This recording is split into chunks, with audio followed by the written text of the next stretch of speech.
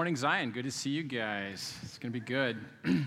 One other quick announcement. We were supposed to have Father Matthias, the charismatic Catholic priest, speak here, and let's just say some things in their hierarchy have temporarily blocked it. And so it looks like it's the pause button, not necessarily the stop button, and so we're a little bit disappointed about that, but I'll be speaking next week, so hopefully that will be a good second. Okay.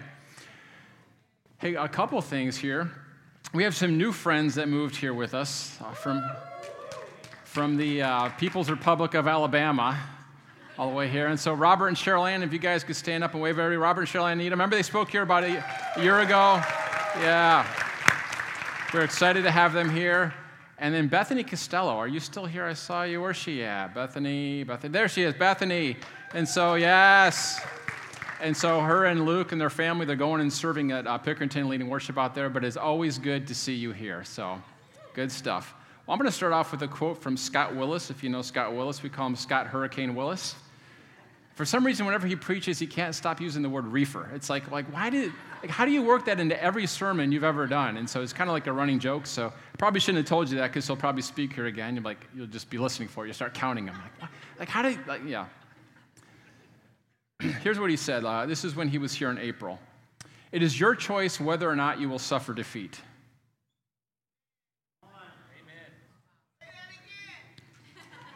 For you, Mama Dora, I'll say it again. It is your choice whether or not you will suffer defeat. Elisha asked God to open up his servant's eyes so he could see the army of chariots of fire.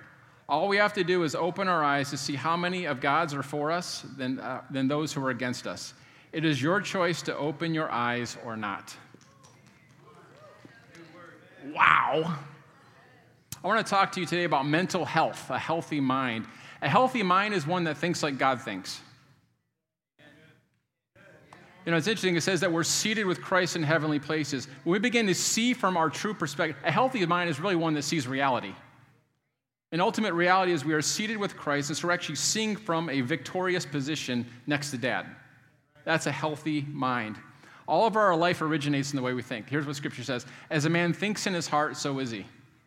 But guys, we cannot overestimate the importance of our thoughts. A lot of times people think, oh, yeah, positive thinking. Oh, that's that positive thinking. Well, I'll take positive thinking over negative thinking, but I'm not talking about positive thinking.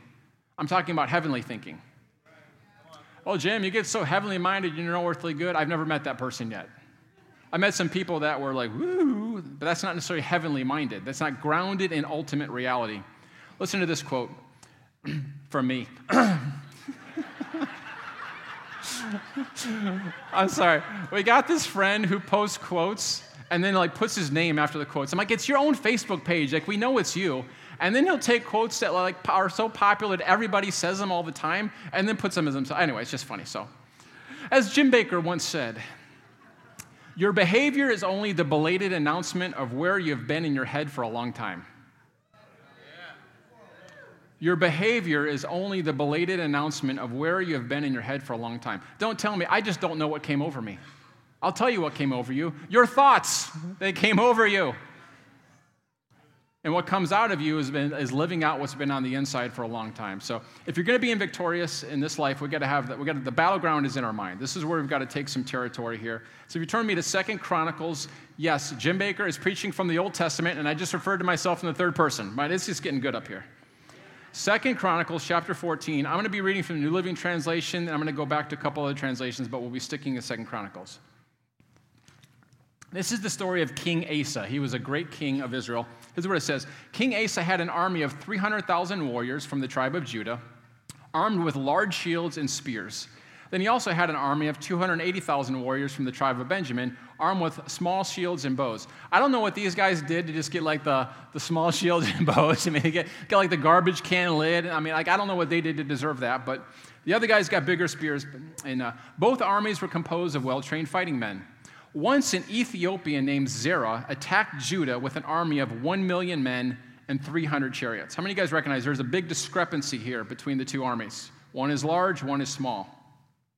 They advanced to the town of Marisha, so Asa deployed his armies for battle in the valley north of Marisha. Then Asa cried out to the Lord his God, O Lord, no one but you can help the powerless against the mighty. This is huge.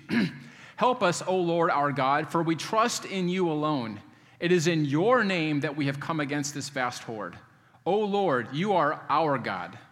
Do not let mere men prevail against you. And that's interesting. Not prevail against us, prevail against you. We'll get into all this in a second. This is just awesome. So the Lord defeated the Ethiopians in the presence of Asa and the army of Judah, and the enemy fled. Asa and his army pursued them as far as Gerar, and so many Ethiopians fell that they were unable to rally. They were destroyed by the Lord and his army, and the army of Judah carried off a vast amount of plunder. Now this has huge lessons for us today. I love this story. I come back to it over and over again. But when troubles come my way, the way that I begin to overcome them is the way that I look at the problem. So how do you see, everyone in here, you just came out of a problem, you're facing a problem, you're about to face a problem. So this is relevant to you, okay? So here's a question, how do you see the problem? How do you see God's involvement in the problem? How do you expect God's involvement in the problem? You know, you guys recognize this is all in your head. This is where the battle begins, right here. Until you see it from God's point of view, you're going nowhere. And so let's get some lessons from King Asa. Asa, he was a good king. He had a fantastic record. He came into power and he took out all the idols out of the earth. He took out all the Baals where they were offering their children as sacrifices. They had these things called Asherahs. I will not show you a picture of an Asherah, but just picture a very obscene statue where they did very obscene things in worship of the statue. Enough said. In plain English, here's what it means. Asa got to power and he basically abolished abortion, threw out all pornography, and established justice in the land. Okay, so this is a great king. This is his history going into this battle. And suddenly, out of the blue, Zerah, this Ethiopian, marches on the borders of Judah, and he's trying to take it over. So how many of you guys know, things are going well, and all of a sudden an enemy comes that you were not expecting, you did not ask for, it is no fault of your own, it's all of a sudden, boom, it's there, and it's big. So Asa's army was about 500,000 soldiers. They're carrying spears, bows, and arrows.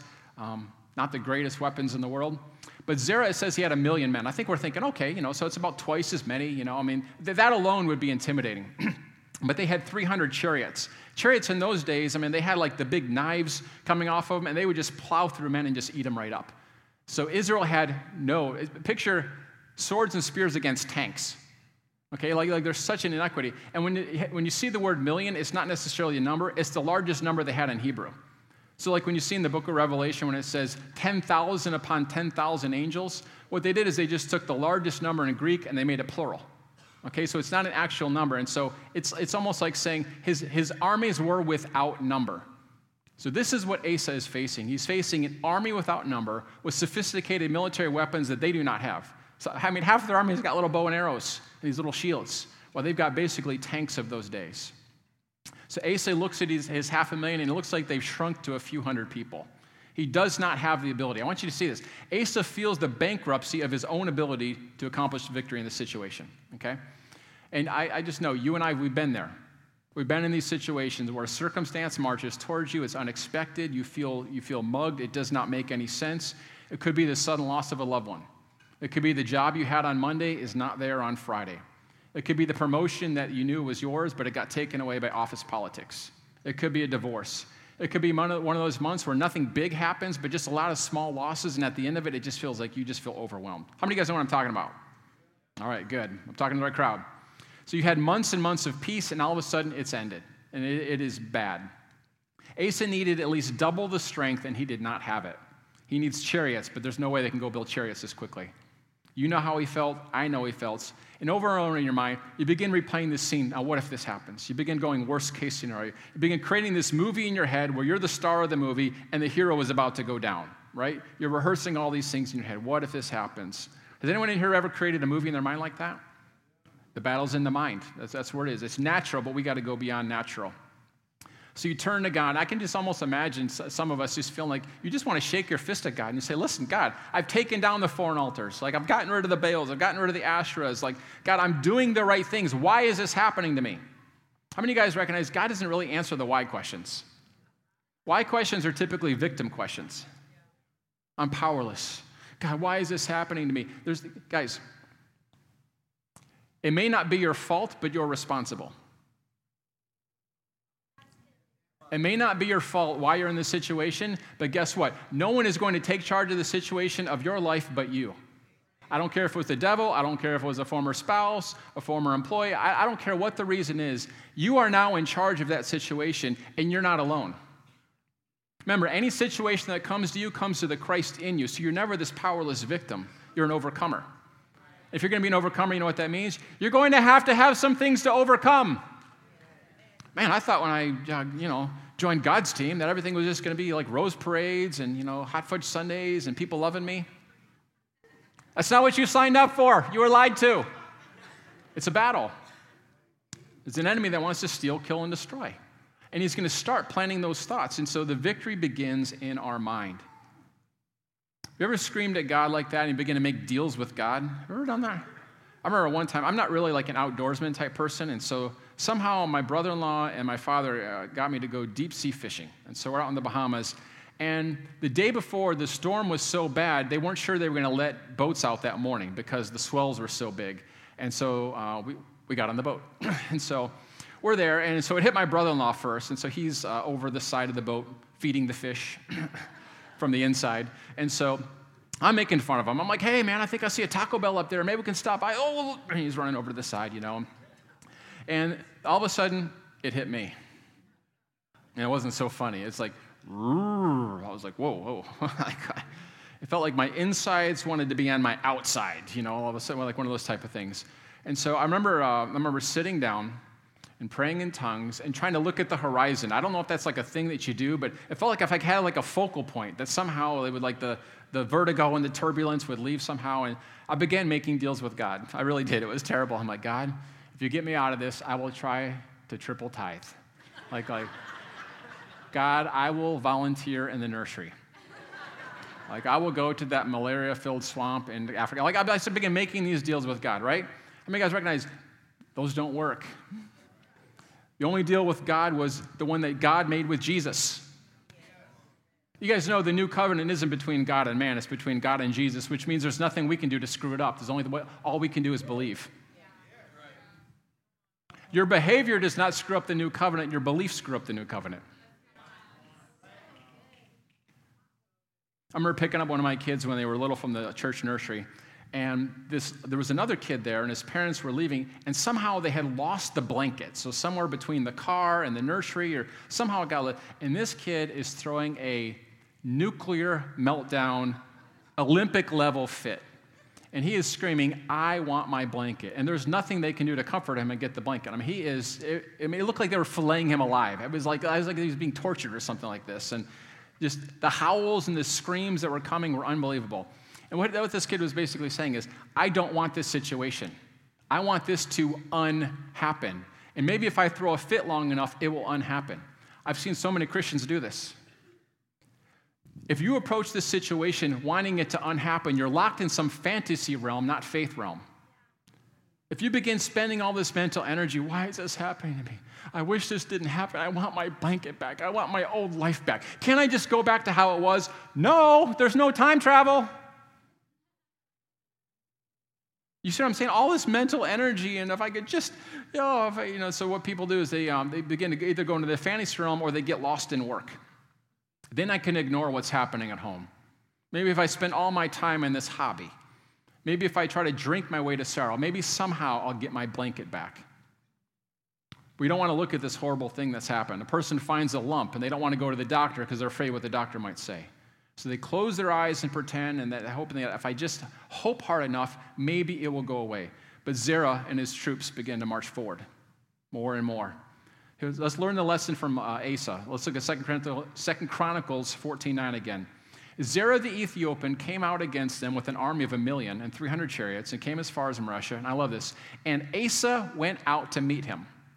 Those are monumental words. It didn't say Asa shut his eyes and pretended Zerah wasn't there. He faced the fact that there was an enemy standing at his border and it wasn't going away. He was saying, I can't run away. I can't wish that it was yesterday. I've got to go and face my nightmare. Verse 10, and Asa went out to meet him, and they drew up their lines of battle in the valley of Zephathah, whatever you say, and Mareshah. So Asa carried his pathetic 500,000 army with no chariots to stand at the valley just across the way from this enemy with 1 million men with, you can just see their war horses just pawing, just ready for battle. It kind of reminds me of those scenes from like Braveheart where they line up like these impossible odds, or like every battle scene from Lord of the Rings. It was just like, oh my God. Like you just see the overwhelming hordes and hordes and hordes. That's what it's like. It's absolutely impossible. Guys, the Holy Spirit is the Spirit of truth. Here's what that means. He's going to have you face reality as it really is and not try to sugarcoat it.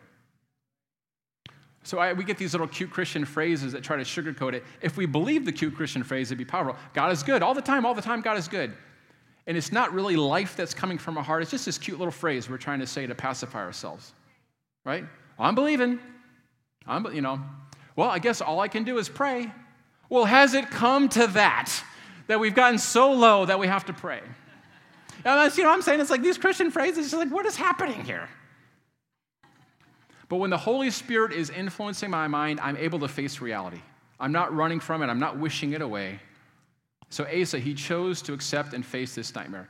Some of you might be thinking, Jim, I think I misheard you. Did you just say choose to accept it? I mean, you've got to be kidding. I didn't choose this. It was thrust upon me. This was not my plan. I don't want this evil. It's ugly. Don't stand there and say and choose it. I did say choose it. You did hear me correctly. You're choosing to accept it because, again, if you have this attitude that these things are just dumped on me and I'm just this pincushion, God, why are you doing this to me? Like God's this big bully up there with a magnifying glass. Remember Bruce Almighty? That's not God. You're just a pathetic victim. But if you rise up and choose to accept this situation, you say, you know what? In this situation, I'm going to find the glory of God. I think a lot of us, we get this rapture mentality of like this Star Trek verse, beam me up, Scotty. Like, get me out of this situation. Listen, sometimes God will deliver you from this situation, but most often he will deliver you in the middle of the situation. There was 3 Hebrew children that would have missed the opportunity of a lifetime to walk with the 4th man in the furnace, who looked like the Son of God, to come out, not even smelling like smoke, and turn a nation's heart towards the one true God in one day. They could have said, beam me up, get me out of here, make this fire go out. But sometimes God wants to deliver you in the middle of the furnace instead of away from the furnace.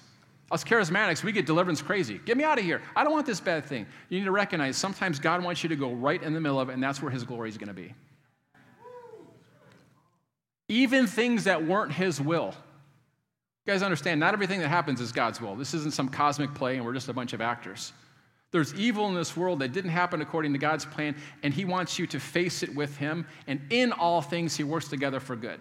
It didn't say all things are good. Oh, this was God's plan. No. Like, in everything, God works for the good, right in the middle of that stench. So no more Star Trek prayers. Get me out of here. No rapture practice. How many of you guys remember the rapture practice in the 70s and 80s? Oh, my goodness. Like, leaving, practicing leaving. I'm like, I refuse to participate in that, even as a child. I could see through that. This is foolishness. So hold on, this is good. If you choose to accept this, you'll choose to see that this is the area where God wants to be glorified. Then you'll be the master of the situation. God, get me out of here. Why is this happening to me? Victim. Does anyone enjoy being around victims? Doesn't that just energize you? You're like, man, I just love this victim mentality. Like keep complaining. Tell me how bad it is. I don't know about you, hopeless people. Like I'm like one of the biggest grace guys you'll ever meet. Like people, they can do terrible things to me. I'm still loving you. You come at me with hopelessness, I don't know what happens. Like all the grace leaves me. Like Mary picks up the grace. She's like, Jim, you can't be. I'm like I cannot be around that person. Like they're sucking the life out of me with their hopelessness. Do they not recognize like that they've been made one with the 3 in 1? Like the Trinity's living on the inside of them. They got the new covenant. Like, well, obviously they don't. But anyway. So if you're hopeless, go to my wife. Don't come to me.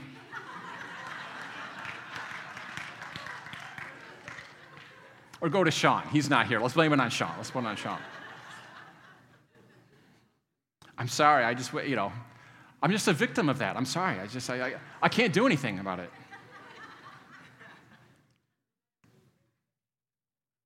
We want God to just wipe our enemies out, but God doesn't do that. Here's what God says. Listen, God says, it's their show. They're the ones initiating this, but I'm going to take it over and make my show, and on their stage, I'll be glorified. God becomes the producer of their movie. One of the greatest stories in the Bible is about that. The brothers of Joseph, they kidnap him. It's evil. It's ugly what they're doing. Their motives are rotten to the core. All of the actors in the story are evil. What does God do? Does he blow them away? No, God says, I'm going to become the producer of your show, and I'm going to put a little twist in there that they never saw coming. And that show that the brothers had cooked up became, that stumbling block became a stepping stone right into Joseph's destiny. That sounds like a neat little thing. That sounds like a black preacher. When your stumbling block becomes a stepping stone. That didn't sound like a black preacher, but that's all I got. When you're this white, that's as good as it gets.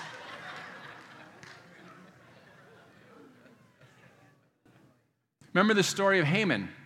He set up the stage and he put the gallows on it, and he said the Jews will be swinging from these gallows. They're going to be hung. And God put the twist on it, and it was Haman who was hung by his very evil plot. God took over and became the producer of that. How many times we read in the Psalms, the pit that the enemy dug for me, they have fallen into themselves. The net they've spread for my feet, they've tripped upon themselves. Look, and it doesn't say God took away the net or filled in the pit. It says he used it for his triumph, and he will use your life to bless others through this mess. But he does not do it without our active cooperation. If I'm crying for my blanket, I'm going to miss what God is doing. I know sometimes all you can see is evil. All you can see on the horizon is filled with Zerah and his army, and I keep seeing those chariots in my mind. But I choose to believe that this stage is God's stage, and Zerah is going to regret the day he ever came to the gates of Judah. And Judah is going to rejoice that he did. And because of this, good will come up, and God will swallow all your fears. Are you guys getting the picture? Some of us have been crying for our blankets so long we can't even see the fact that there's more with us than are with them. Sometimes it comes at you, and it's not right, and God can turn it for good anyway. I remember in May 2009, my sister passed away from breast cancer. It's hard to believe it's been 10 years. And it was wrong in every way. It was wrong in every single way. And we prayed to raise her from the dead. We did everything we knew how. It didn't happen. I'm not going to give you all the details on that. But we had a choice. We're going to say, God, why is this happening? This isn't fair. You've called us to walk in healing. We've got this covenant. And just not helpful, guys. But sometimes you can use that disappointment as fuel for your fire. Here's what the Bible says. It says if you catch a thief, he's got to repay you 7 times. So when Kim didn't come back, we said, okay, God, we don't understand this, but we know that steal, kill, and destroy is someone else's job description. Because the cancer wasn't from God. I remember someone was like, God needed another angel. I just wanted to smack him in the face. I know they were trying to be good. God didn't need another angel. He's got plenty. Heaven wasn't short some help. But here's what happened, guys, is we've seen dozens and dozens and dozens of stage 4 cancer healings.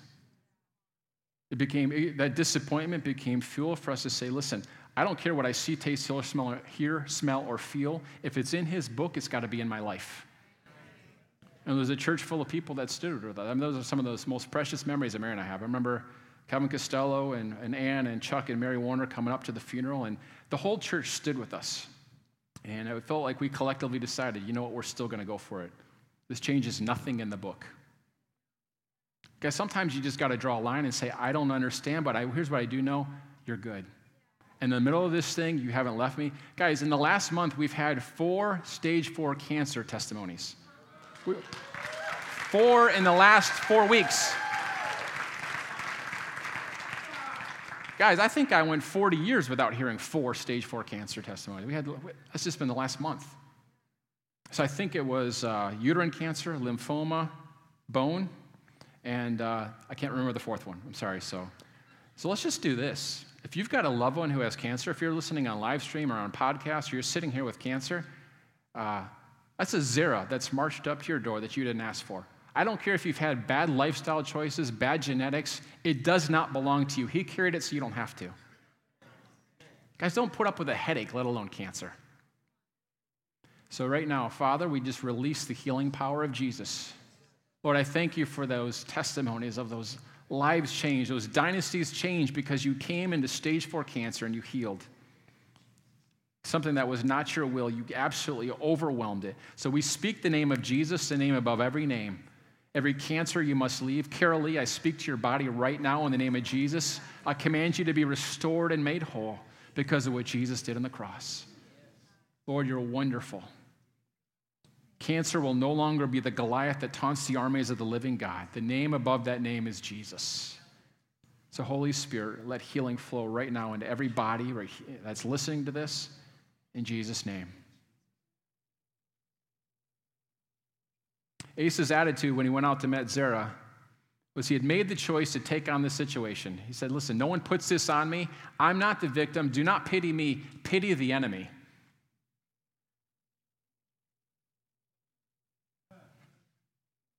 Guys, you understand what's about to happen to the enemy. He didn't run from the situation. He faces it. The person who prays before they've accepted that this is the place where God's going to work, all your prayers are, God, make it go away. Until you accept the fact that, okay, God is going to use me. Here's where I'm at, so God's going to meet me right here. Until you accept that, all your prayers are going to be, get me out of here, reverse the past, make it go away. But once you've accepted that, listen to Asa's prayer. Because now he recognizes, I'm in this with God. Verse 11, then Asa cried out to the Lord his God, "O Lord, no one but you can help the powerless against the mighty." He owned his helplessness. Guys, weak is the new strong in the kingdom. Help us, O Lord, for we trust in you alone. It is in your name that we have come against this vast horde, O Lord. You are our God. Do not let mere men prevail against you. Not against us, against you. We're going to get to this in a second. He called Zerah's army mighty and his army powerless. Some translations say we are weak.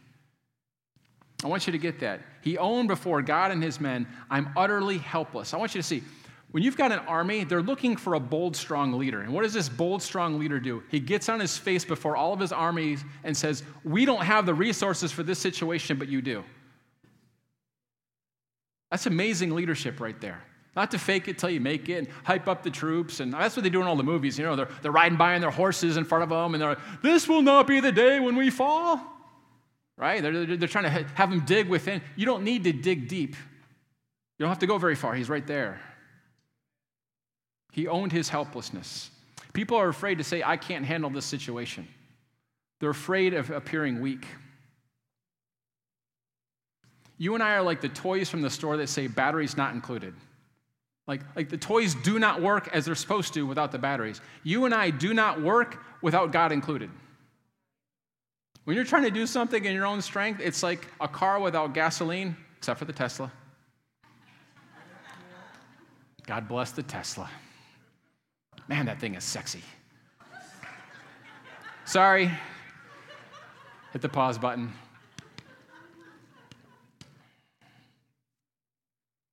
Much of life we go on as if we can handle it without God. But every so often you get a Zerah marching towards you that reminds you of reality. I can't handle life without God. Guys, us depending on God did not come in the fall of man. That's how we were created. It's not like, oh, we used to be able to do it on our own. Now we fell and we really need God. We've needed him the whole time. If you don't work without batteries, you shouldn't be afraid to ask for them. There's no shame to me that I'm weak. Spiritual maturity is not feeling so strong that you can do it without God. Spiritual maturity is feeling so weak that you can't live without him. Okay, I'll say it again, even though nobody asked. I'm trying to get that Tesla comment out of your head. Spiritual maturity is not feeling so strong that you can do it without God. Spiritual maturity is feeling so weak that you can't live without him. I like how Paul said, it's when I'm weak, that's when I'm strong. When you hear that kind of thing, it doesn't make sense to our human brains. It's like, okay, when I'm sitting, that's when I'm standing. No. It's when I recognize my weakness, his strength can invade. God can invade the situation of a person who recognizes they're weak. I feel like this is good stuff here. If you've ever been in quicksand, you know the best thing you can do is stop struggling because your only hope is from the outside. And when I'm in the troubles of life, I will not struggle to be strong. I will recognize that my strength is found outside in God alone. The foundation for Asa's hope was in this covenant.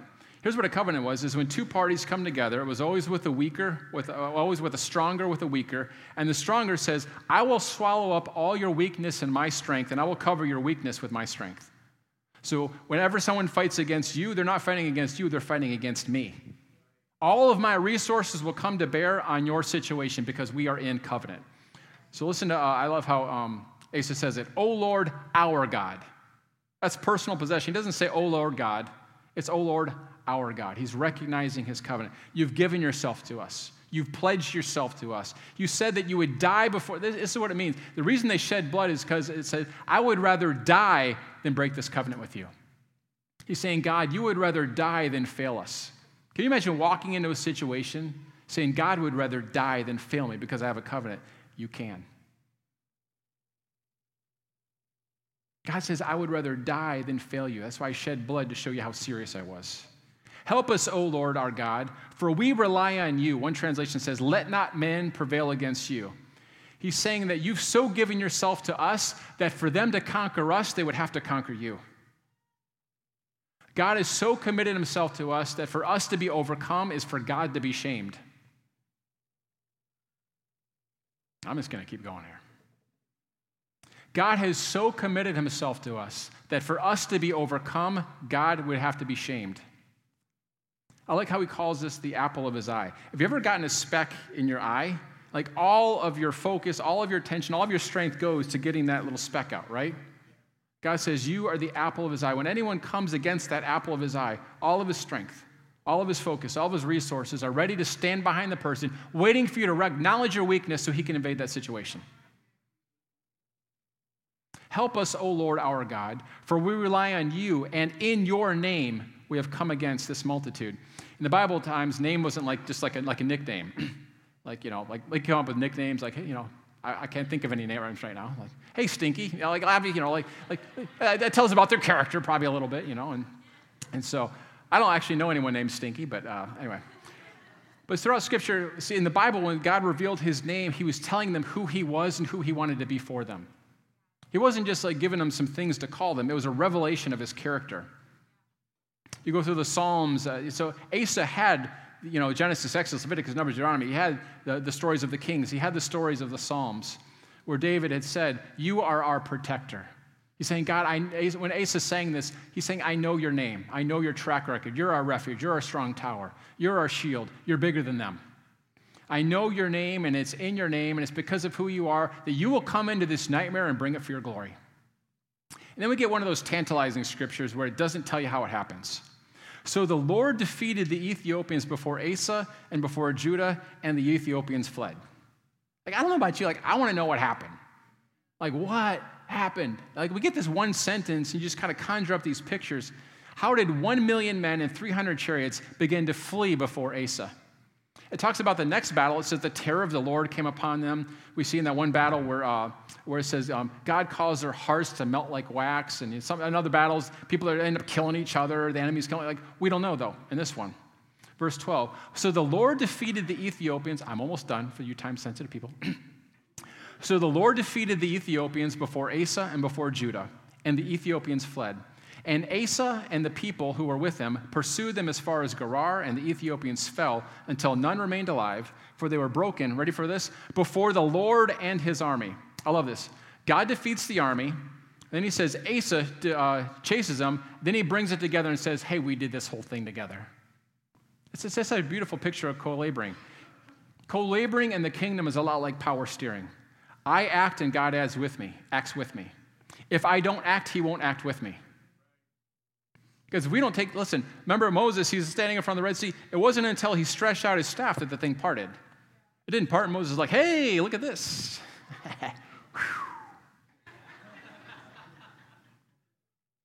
Right? We act, and God acts with us. And sometimes that act is to stand in front of that line and say, God, I'm expecting you to invade. I'm waiting for the next move. Whoa, and he moves. And you're like, hey, I'm getting in on it.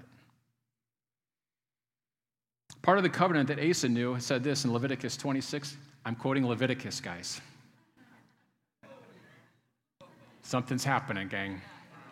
Leviticus 26, 8 and 9. 5 of you shall chase 100, and 100 of you shall chase 10,000. And your enemies shall fall before you by the sword. What's he doing? He's tapping into his covenant. Verse 9, I will turn to you and make you fruitful and multiply you and confirm my covenant with you. I don't know how that works. I don't know how the widow of Zarephath, she just got this empty jar, and she goes into it with a little bit of flour and oil, and she goes in there, and she emptied it at breakfast, and she goes back at lunch, and she knows it's empty, and there's supernatural supply. 3 meals a day for 2.5 years. What is it? 2,300 meals she makes out of an empty barrel. I don't know how it happens. I cannot tell you how we have strength when we don't have strength, and we have wisdom when we don't have wisdom. I remember one time, my wife and I, we had been doing real estate for a couple years, and then we stopped. So we took the job. We felt like God called us back into vocational ministry at a church. So I stopped doing the real estate, so we didn't have income for a couple months. And so something interesting happened. It doesn't even fit my theology. Like, if someone told me this, I'd be like, no, that's not how God works. Like, seriously, if someone told me this testimony I'm about to tell you, I would say, no, God doesn't work that way. Here's what he did. As we had a certain amount of money in our bank account, let's just say it was $10,000. I don't know what it was. And so for 3 months, all the bills came, and they were clearing in the checking account, but the $10,000 amount never went down. So from the time we said yes to God, where we'll stop doing real estate, for the time we started getting paid at Zion, all of our bills kept clearing, but the account balance never went down. So I'm calling the bank. I'm like, hey, I think something's screwed up here in the thing. They're like, no, everything's fine. I'm like, no, you don't understand. So after 2 months of that, my lightning fast mind's like, hey, Mary, I think we're in the middle of a miracle here.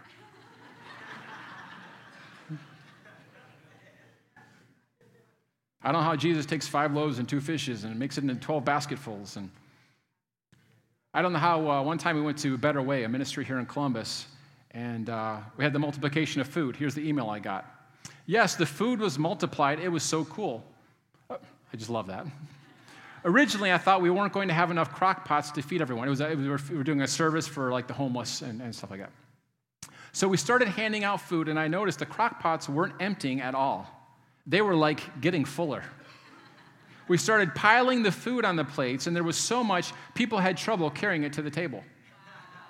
Spaghetti, meatballs, peaches, salad, pie, and cookies. Apparently, they weren't on the paleo diet, apparently. There was a little over 90 people all together. This person's name, and I went around to hand out cookies because there was so much extra. We ended up with extra pie, cookies, peaches, and 2 full crock pots. I don't know how it happens. But all of your victory, which is found in the covenant, it works out in your head. That's where the whole thing is worked out. We choose to accept where we're at. We acknowledge our helplessness.